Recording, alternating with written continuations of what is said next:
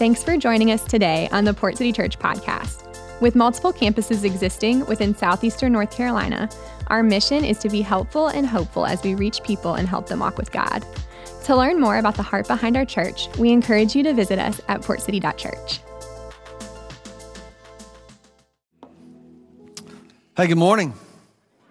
It's good to see everybody. Great to be together. Love to get to share these moments with all the families this morning, and just welcome everyone from our campuses and folks watching online. We're finishing up a series called Gracious Resistance, really talking about Daniel and his life and legacy. A lot of people are familiar with Daniel, mainly because of a couple of stories. The lion's den, probably the most famous, and then you got the fiery furnace with some of his friends and all these things. And today, one of the things that's interesting about Daniel is Daniel in places reads like the book of Revelation.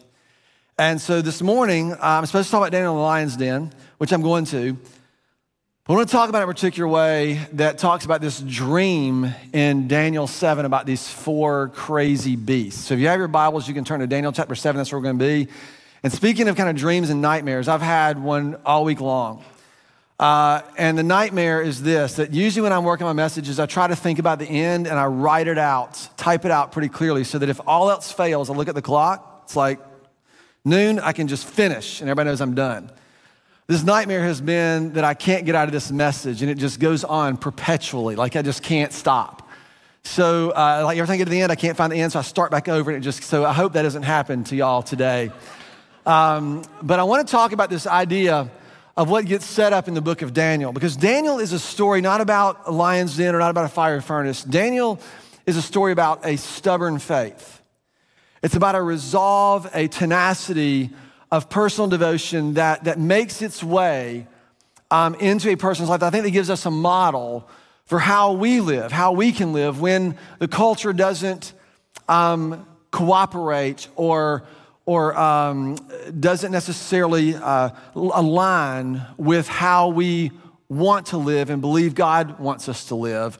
But rather the exact opposite is true, that where anything goes, really we should just have access to, and that's what we should be able to do. It's a model of resilience. And I think one of the things that's interesting is that Daniel, although he is in the king's court, and it's interesting, it looks as though he's complicit with a lot of these things that happen, the rule of some of these kings, and he's a part of those cabinets, and he's really high up and exercises a lot of power. He doesn't get sucked into those power plays. He doesn't get pulled in to this way of life. And I think it gives us a way for us to think about how we are to live as exiles, as people who live in a culture in which they don't really belong. I'm specifically talking about those of us who are following Jesus and learn to following him. That the way of life under the rule of God's love is distinctly different. It's other than the way our world operates. And what you'll see in Daniel is this tension between God and what we'll call the anti-God. And specifically, this rule or this governance underneath this rule of God or this rule of anti-God. And what you'll begin to see, and I want to really paint this after, because a lot of us have this idea that the gospel is really about God coming to us, and then it's a decision about what happens to us after we die. We've been saying this for a long time around here, trying to help us understand, trying to help me understand, and then leading our church through this, that the gospel isn't so much about what happens to us when we die, but what happens to us when we live. It's about how do we find and learn how to live a life. And what you'll begin to see is the way this is presented for us throughout the scriptures. This is really everywhere when you begin to look at it. It's this sort of idea of God restoring humans to a sense of humanity. It's about God returning us to the way in which he has created us and called us and intends for us to live as his image bearers. It's throughout, it's everywhere you look in the scriptures. And so what happens is this parallel gets set up throughout the scriptures, but it's particularly pointed in Daniel and in Daniel chapter 7, where you sort of have God and humans and the anti-God, and then you have these representatives that are beastly, this system of beasts. I want us to look at that and explore that today. This is particularly important in our culture, in our context, because we live in a world that is governed by all sorts of pursuits, power plays, attention grabs, right? Pleasure is at your disposal almost anywhere you want. Whether you have the means to afford to entertain yourself with money and comforts and whatever it is that you pursue, or you have simply at your fingertips the virtual world, which can give you almost limitless indulgence and pleasure and escape and deviation and perversion. Whatever it is that you can imagine, you can find, and it's at your fingertips all the time. And the problem or the challenges in our culture, there's almost no governing force that suggests that you shouldn't indulge yourself, that you shouldn't do this. There's almost nothing that restrains you. And so the challenge for us, and what I think Daniel really helps us to see, is that we have to learn. And it's just gonna be you and me deciding to do this together. We have to learn how to derive life from a God that we trust, and we give him the authority to govern our desires and our affections and our pursuits, regardless of what is happening in the world around us. So the question I wanna kind of ask or lead with is, what do you do when things don't go the way that you want them to? What do you do when you don't get what you want? What do you do when what you thought should happen didn't happen, whether it's something in the business world that you thought you should have, something in a relational sense that you thought you should have, or maybe something that God didn't do for you. You thought God should do this and he didn't. Maybe it was a prayer that didn't answer. Maybe it was a diagnosis you received, something that happened to you. And now you've got to sort of deal with this gap between, hey, I'm probably not going to get what I thought I was going to get. What do you do in those moments? Well, you know what a lot of us do, right? We just take what we can, because that's the easy thing. If something doesn't work out, you just grab something else. And what does it mean for us to hold fast or to stay in or to develop a sense of resilience, which I think is what Daniel models for us. When I was in college, I remember this became my mantra. It's been sort of my lifelong mantra. And I read this in college, and the reason I remember this from my college days, let me tell you why I remember this, because I wrote it down in my journal. Y'all knew that was coming. I wrote it down and it stuck in my brain. And it was a book title that I saw by a guy named Eugene Peterson. And it was a quote from a German atheistic philosopher named Friedrich Nietzsche. And the quote or the phrase is, a long obedience in the same direction. So I'm in college and I wrote this down because there are things that are in my grasp that I want. And I'm trying to figure out, if I don't take these things, I'm never going to get them. And I had sort of a theology that says, God will forgive me so I can do them and then ask for forgiveness, and then I'll be good and I'll get the story to go along with it, right? That's the fun part. But I had to decide, am I gonna take the things that are in my grasp, or am I gonna hold fast to something else?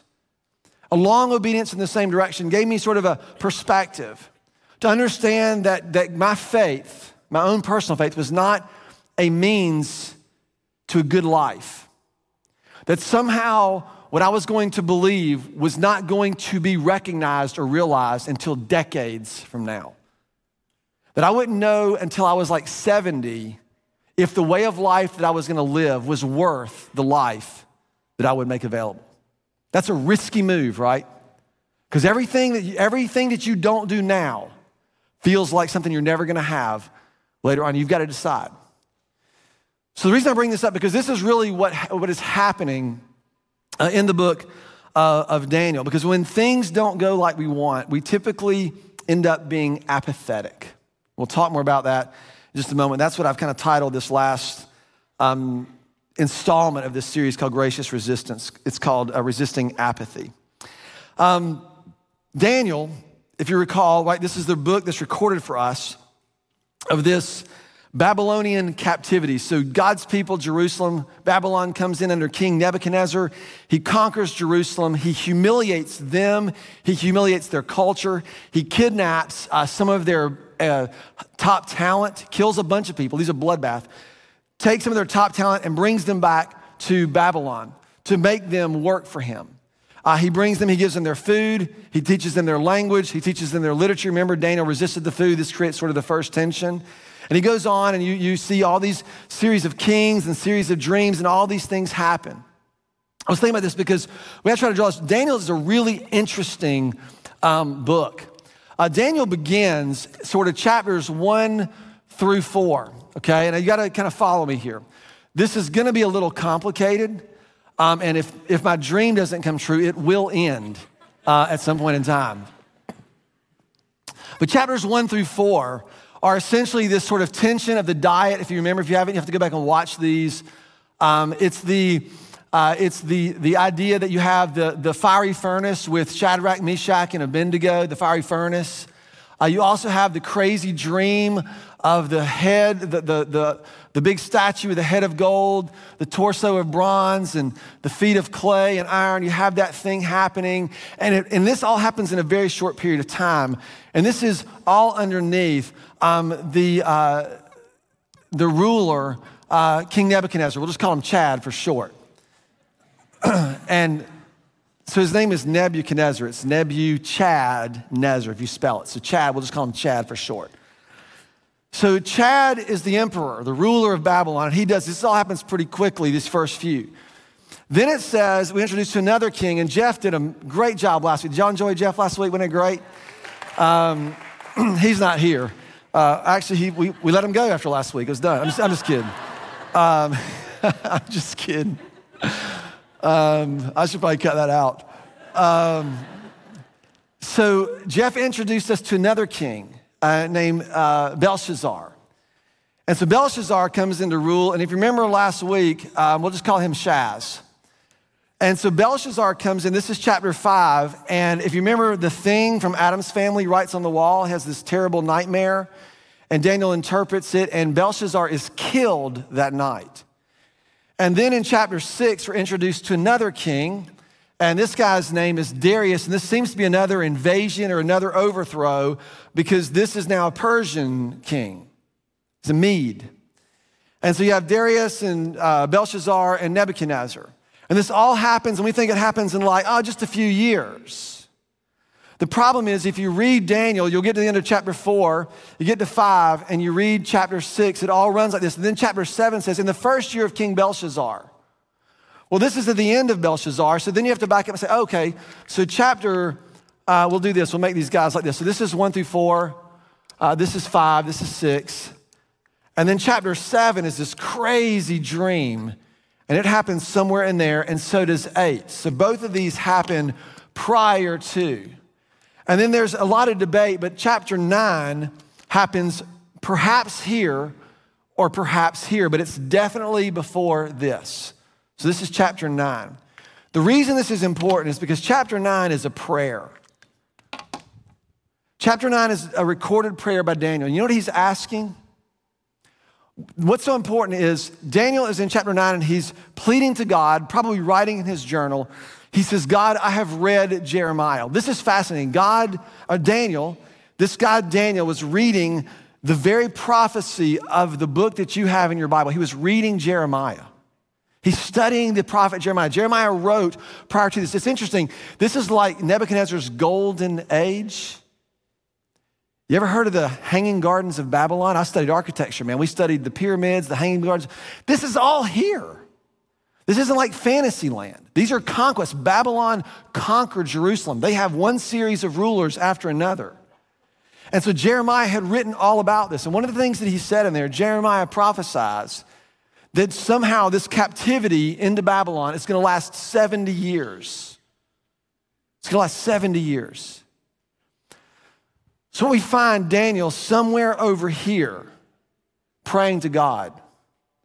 More than likely, he is praying to God because the 70 years is almost up, which means what?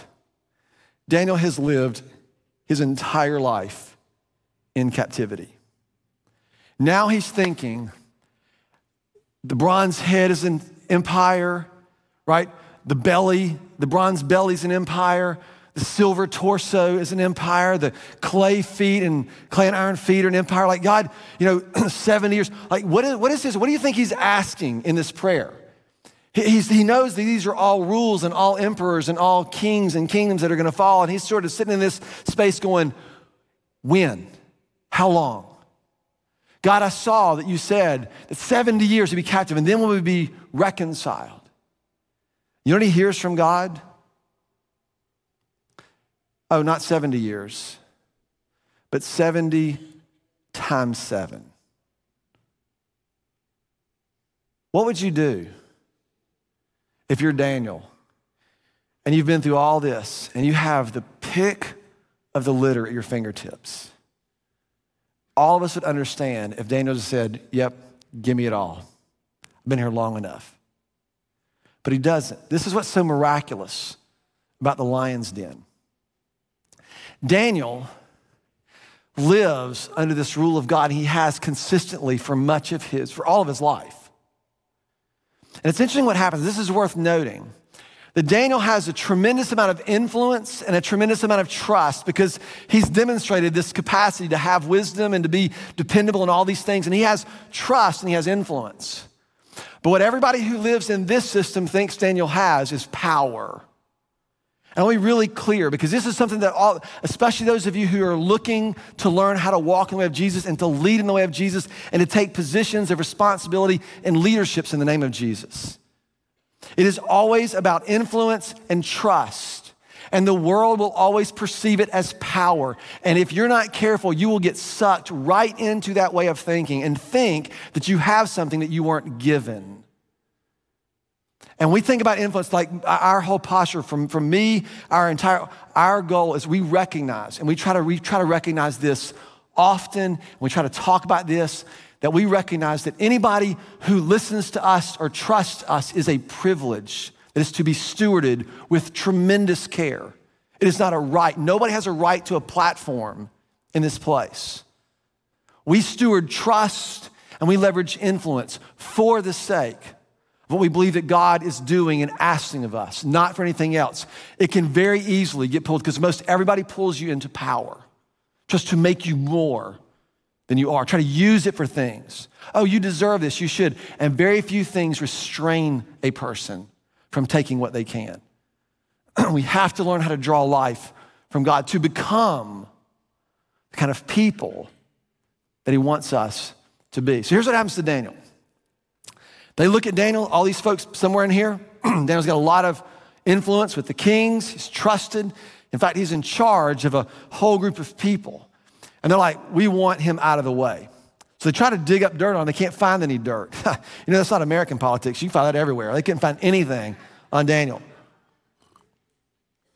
So here's what happens. Daniel 6, verse 6 and 7. So the administrators and satraps went to as a group to the king, and they just kissed up to him. King Darius, may you live forever. You're the man. You're beautiful. Your hair is awesome, right? That's what they told him. Then verse 7, the royal administrators, prefects, satraps, advisors, governors, all agreed. We've all thought about this. We've come together. We all agree that the king should issue an edict and enforce the decree that anyone who prays to any god or human being during the next 30 days except you should be thrown into the lion's den. This sounds flannel board and kids' Sunday school. This is very violent and horrifying. This is not the United States of America where you have due process. You cross the ruler in Babylon and you die. It's just the way it was. So he makes this edict. They're all like, you're the man. He makes this edict. And by that, in those days, whatever edict was given had to be followed. There was no appeal. It just had to be followed. So it's really, you have to know this. So here's what Daniel does. At this point in his life, after he's asked, God, how long? And God says, longer than you're going to live. It's going to be longer than you're going to live. Before we look at what Daniel did, I want to ask you a question. How many of us would be content to give our whole lives for things that we'll never experience? For a vision for generations, to build and to do things that are going to benefit our children's children and maybe their children behind them. We've had this in our DNA for a long time as a church. But I think it's part of what gets overlooked in our culture, and it is one of the unique opportunities for the church is that we have a generational responsibility that is available to us. At this point in my personal tenure, right, long obedience in the same direction, it has served me well. I've been here 23 years just trying to do just one thing and do it as the little things just faithfully in front of me as they come. That's what I've tried to do. And now I'm here. I'm still very young, by the way, but I'm 52 years old. And now what I'm starting to look for is how is it? What's the church going to be like 25, 35, 40 years from now. I see these kids we just, down here, and I when they step into these positions, what kind of handles are they gonna have? To be able to do what God is asking of them in that generation, not just try to do what we've always done and preserve what we did way back in 2023. Like that means we have to let go of stuff. We have to entrust. All these things have to happen. But this is what Daniel's here, right? And he's at this point, and he knows that whatever is gonna happen, he's not going to see. And now they've made a plan to get rid of him. And here's what Daniel says. Chapter 6, verse 10. Now Daniel learned this decree had been published, so he knew it. He went home to his upstairs room where the windows opened toward Jerusalem. 3 times a day, he got down on his knees and he prayed, giving thanks to God. What? Just as he has always done. You know why this is so important? Because Daniel didn't just do something to prove a point or do something because he was told he couldn't do it. It was so funny. One of the things that politics reveals, especially among Christians, is when the government tells us we can't do something, we're like, oh, we're gonna do it, even though we've never done it before.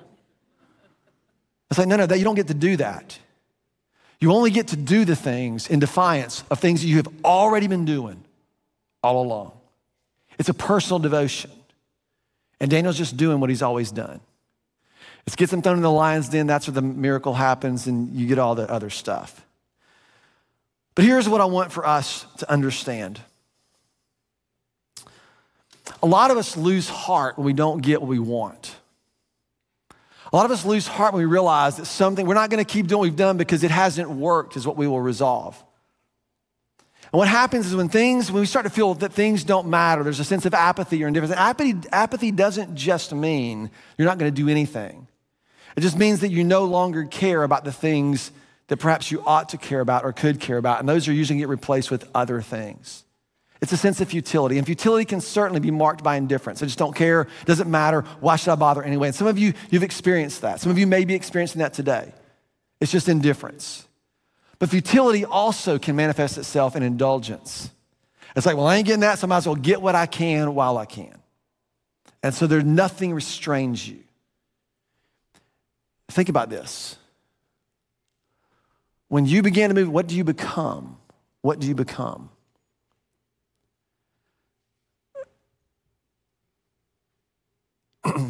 Personal devotion is about doing what is in front of you faithfully. Faithfully. Everything that is in front of you, faithfully.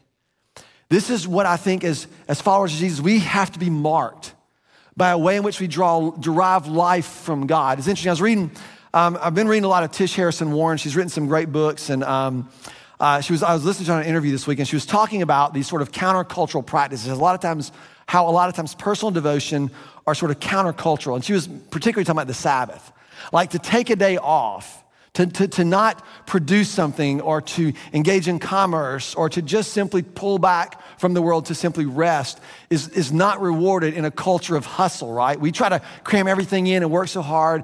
And what she remarks is this, this is what she says. She says, imagine, right, if we learn how to do these kind of practices in a way, we became a counter-cultural community of well-rested people.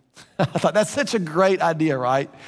What if when everybody else is exhausted and like, oh my gosh, I'm just doing the grind, we're like, oh no, I got purpose, man. It's Monday, I got purpose. Like, you know how weird people would think that you are? What if we were a countercultural community of like well-rested people? And I began to think about this, right? What if we became a countercultural community of hopeful people? Of people who aren't prone to cynicism or apathy? People who the fact that the president or your party or whatever law or whatever, that whatever's happening, you cannot be pulled into apathy or cynicism because there's a hope in you. And that hope doesn't just make you optimistic. That hope drives deep enough that makes you care. That's the difference. Personal devotion does something more than just make us moral. Hope does something more than make us optimistic. It causes us to move outward towards others. One of the things we've seen, Daniel has served people consistently. People he vehemently disagreed with in ways in which he could have been accused of being complicit to these rules. So that's the end of part 1 of the message, okay? I told you this is like actually really important. So here's part 2. What intrigued me was if he knew all this, What happened right here? This dream in Daniel 7. And what I began to notice as I read, this is so funny because I'm reading all these books and trying to research. And what I kept seeing over and over again is that, and this is just said like it's a matter of fact, is that one of the things is to remember is that Daniel 7, this dream in the middle of this book, is a clear demonstration of the fulfillment of God's kingdom and this rule of the Messiah. It's crystal clear. So I said, okay, let me look at this dream. Y'all look at this dream? Here we go, Daniel chapter 7. Daniel's here, right? He's been through the fiery furnace. Things are getting a little heated, no pun intended. Fiery furnace, little heated. And he has this bizarro dream. And here's his dream. In the first year of Belshazzar, the king of Babylon, I had a dream, visions that passed through his mind while he was lying in bed. So he wrote down the substance of his dream. Daniel said, in my vision, I looked, and there before me were 4 winds of heaven churning up the great seas. And this was a vision of chaos, this churning up of just absolute chaos. And out of this chaos, 4 great beasts, different from the earth, all came up out of the chaos. Remember, this is a clear presentation of God's kingdom and the rule of the Messiah. Okay, you with me? The first beast was a lion, had wings like an eagle. And I watched it till its wings were torn off and it was lifted from the ground. It stood on 2 feet like a human being. And there was a second beast, it was like a bear, raised him on one side. He had 3 ribs in his mouth. So it's like picking his teeth with somebody's ribs. Then there's the third beast. And this beast was like a leopard, and on its back he had 4 wings like those of a bird. This beast had 4 heads. He was given the authority to rule. This is crystal clear, isn't it? You thought my dream of this message never ending was bad. This is insane. So then there's a 4th beast. And after that, in my vision, at night I looked, and there was before me a 4th beast, terrifying and frightening and very powerful. And he can't even describe it. So he just says it has like large iron teeth. It crushed and devoured its victims, and it trampled underfoot whatever was left. It was different from all the former beasts because it had 10 horns. You know what Daniel does next? This is what it says. While I was thinking about the horns, I'm like, who does? Like, let me think about those 10 horns. One comes up, there's 3 of them that were uprooted, and then there's this horn had eyes like the eyes of a human being and a mouth that spoke boastfully. There you go, there's the gospel right there. We good? Perfect. Next week, I'm just kidding. I got a few minutes left. So Daniel keeps looking. Look what he sees. It's be on the screen, chapter 7, verse 9. As I looked, thrones were set in place. Now think about the tension of God and the anti-God. Thrones are set in place. And the Ancient of Days, which is a reference to God, the Ancient of Days took his seat, and his clothing was as white as snow, and his hair was wool, and it was white like wool.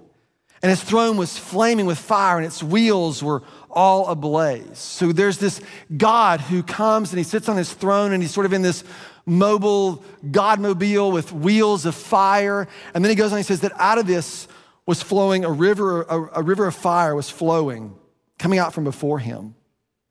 Thousands upon thousands attended him, and 10,000 times 10,000 stood before him. And the court was seated, and the book was opened.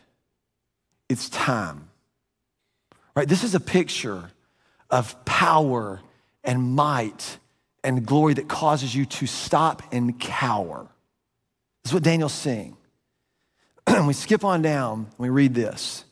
Verse 13, in my vision at night, I looked, and there before me was one like a son of man. There's a throne, these thrones, and on the one throne is the Ancient of Days, and then there is one who is like, and the literal word is Bar Adam, literally son of man. It is human. There is one human who is ascending, or who is coming with the clouds of heaven. Look where he was coming. He was coming, he approached the Ancient of Days, and he was led into his presence. He was given authority and glory and sovereign power, and all the nations and peoples of every language worshiped him. If you were here at Christmas time, do you remember this from Revelation, that every tribe and tongue and nation, do you know what the tension was? It was Jesus, or the Lamb that was slain, and it was the Antichrist. It was one system versus another. This is all setting this up. This is all about this rule and what Daniel is seeing. His dominion is an everlasting dominion that will not pass away. And his kingdom is one that will never be destroyed. And then it just says that Daniel was troubled by this dream. You think? This beast is destroying everything in its path, including the holy ones. And out of these holy ones emerge this humanity, to like one coming on a cloud, to ascend to this place where God's rule is. So Daniel asks for interpretation. He gets it. It basically gets worse before it gets better. He says, yep, they're coming. They're going to kill everybody. And Daniel chapter 7, verse 21, if you read down, it says this: as I watched, this horn, remember the horn that had the eyes of a human that spoke boastfully, this horn was waging war against the holy people, and he was defeating them. Until the Ancient of Days came and opened the book and said, now it's time, and pronounced judgment in favor of the holy people of the Most High. And at the time when they did what? When something was made available to them, the time they possessed the kingdom. So it's really important to pay attention to this particular part, because it says everything was getting defeated and destroyed until the Ancient of Days took his throne. And at that point in time, he says, something happened to humanity that allowed us to take hold of something, namely the kingdom, this rule.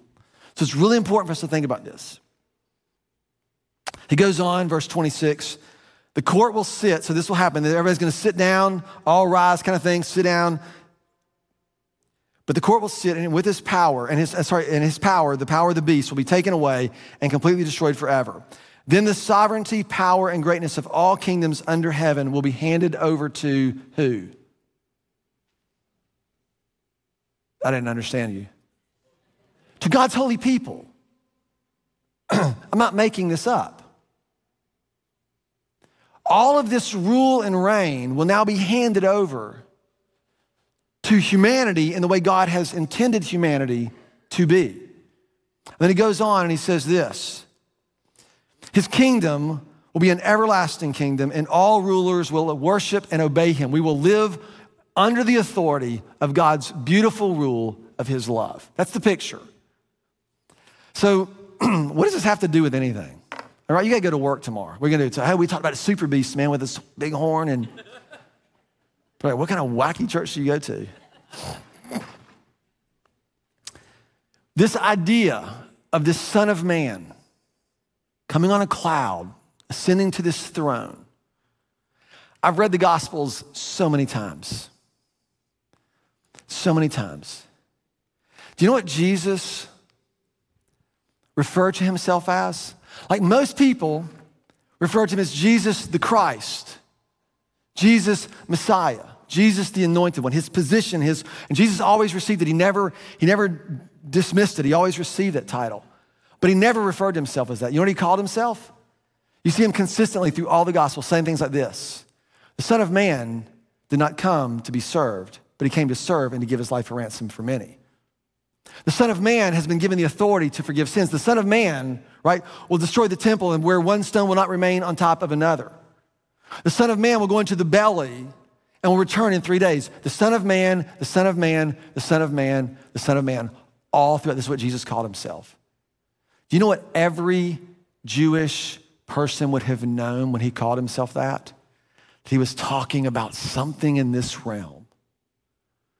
So now, listen, there's the leopard and the bear and the lion and all this it's got Greece and Persia and all this. And people have tried for years, right? For years to figure out when is this gonna end? When is Jesus coming back? When are these end of days?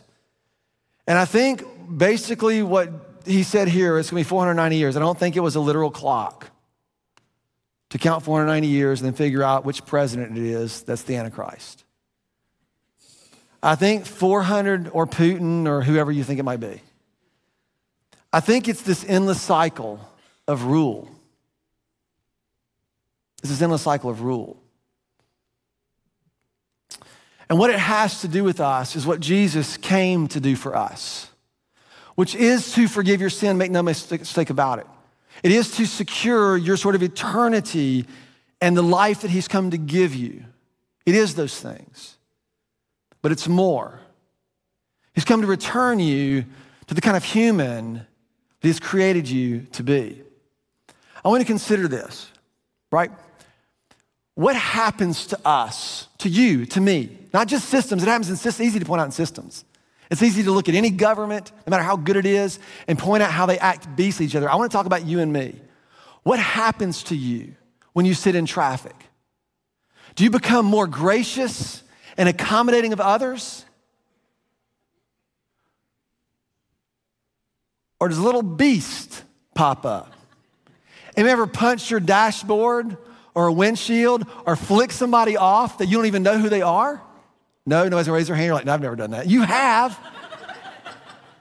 Some of you flicked me off because I drive terrible. I get it. Right? Have you ever punched something because something inside of you was so discombobulated? What happens to us when we don't get what we want? How does it erupt in violence? You ever slammed your hand on a desk in a meeting or at home? Where does this come from? It's this rule. It's the trajectory of life apart from God, of anti-God. It is the trajectory. Think about our sexuality, right? Do we act more chaste and dignified if just given to ourselves, or do we become like really debased and like perverse and animalistic? Like which would describe the sexual culture that we have been bred in, no pun intended, for the last 2 generations? Does it feel more like human, or does it feel more animal? Like we can't control ourselves because that's just what we are, sexual beings. No, that's beastly. People who live under the rule, Jesus says, or the scriptures teach us, right, that we are to possess our bodies in holiness and honor so as not to cause harm to another person. So it's this personal devotion, not to be a moral person. It's this personal devotion to remain human. So how? What did Jesus do that makes this possible? Right, so the Son of Man came to seek and save that which was lost. The Son of Man, all these language. So Jesus is about to be crucified, and he goes before Caiaphas, the high priest. And Caiaphas has to give, this is literally the belly of the beast. Jesus is in the belly of the beast. He's about to deal with the Jewish temple system. He's about to deal with Rome and Pilate and all the stuff. And he's standing before Caiaphas. Caiaphas is sort of like the big cheese. Like he gets to decide, is this charge worth going over to Rome to seal his death? And so he's standing before Caiaphas. And if you know about what Jesus would say things like this. When he stood before Pilate, and Pilate's like, are you the king of the Jews or not? And this is what Jesus says to him. Jesus says, oh yeah, I'm a king. But if I were of this world, if my kingdom were of this world, my followers would fight and we'd win because I can kill you all. Right? That's what he says. I could call down legions of angels and they would annihilate all of you. And I can guarantee you that's what I would have done. So Jesus is standing before Caiaphas. And this is what Caiaphas says. This is in Matthew chapter 26. The high priest said to him, I charge you under oath, the living God, tell us, and look at the language, if you are the Christ, the Messiah, if you are this title, the Son of God. And Jesus is like, yep, if you say that, that's you said that, not me. Then Jesus replies, but I say to all of you, from now on, what does he say? You will see the Son of Man sitting at the right hand of the Mighty One on the coming of the clouds in or of heaven. You will see this human moving to the Ancient of Days, and at that point in time, guess what we get? We get to possess all that God had intended for us from the very beginning. I mean, let's read it again. Back up to verse 20, 26, 27. Then the sovereignty and the power and the greatness, right? When the Son of Man ascends to where the Ancient of Days is, then the sovereign power and greatness of all the kingdoms under heaven will be handed over to the holy people of the Most High. And his kingdom will be an everlasting kingdom, and all the rulers will worship and obey him. The thing that Jesus did for us, is to forgive us of our sin, right? He did for us what we could not do for ourselves in forgiving our sins. But he became for us what we could not become for ourselves, but would only be found in him, to return to the kind of human that God has intended us and calls us to be. That we learn to live as new humans as a new humanity in a new rule. That's the charge, right? That's Daniel 7. How killer is that? Because here's why. What I think Jesus knew is in the moment, because he stood before them and what happened to him, right? He was crucified. Like he stood in the belly of the beast. He could have killed them all, but he took everything they had. Do you know why? You know what I think is so important about this for us to get? This is why your faithfulness, your long obedience in the same direction matters. Because Jesus knew that in the moment I become like the beast, or in the moment I act in the way of the beast, I bear the image of the beast. And you know this is true. The moment you begin to act in these ways is the moment you begin to bear the image of someone other than who you've been created to be. And all of us know this. You've had moments where you lost your mind, and the enemy tries to tell you, oh, that's just who you are. And you know inside of you, all the people around you love you know that's not who you are. There's somebody else there. You just can't seem to find them. And it's not because you swear or promise. It's in all the 100,000 little acts of faith that you do, and you incline yourself to refuse to act in the way of the beast and thereby bear the image of the beast, and you begin to act in the way of the Son of Man, and you become like the human that you have been intended to, bearing the image of God that you were created to bear. That's why your personal devotion matters. Every time, all the big stuff is fine, but it's in your house, in your room, with your thoughts. When you contend in those moments and you refuse to give into anti-God ways and therein plant seeds of the beast, and you live in this way, you become more like the one for whose image you've been created to bear. This is the beauty of obedience. It's why it all matters. This is why it matters tomorrow. Because there are people that you will see. You can make them feel more human and alive, or you can kill them slowly with indifference and apathy, with words, right? We know this. Sorry, this is like the message that's never going to end. I'm ending.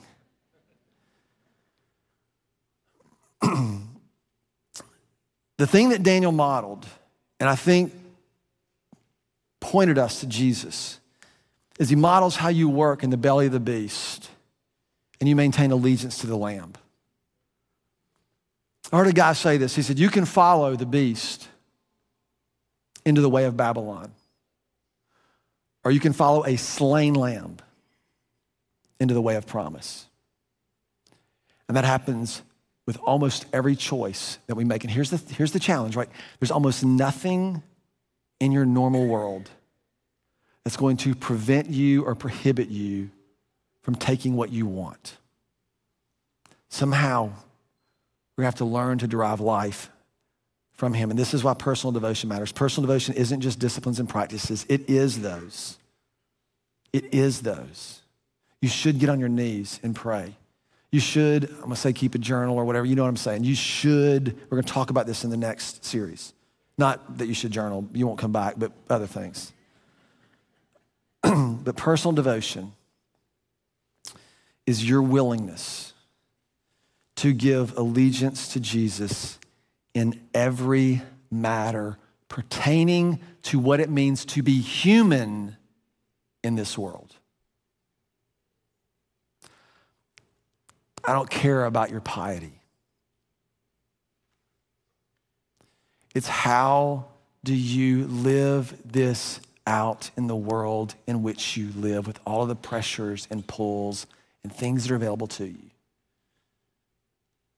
To live in the way of Jesus so that we bear the image of the one named Jesus that we've been created and called, right, to do. That's Daniel 7. How's that? Feeling good? Okay, thank you.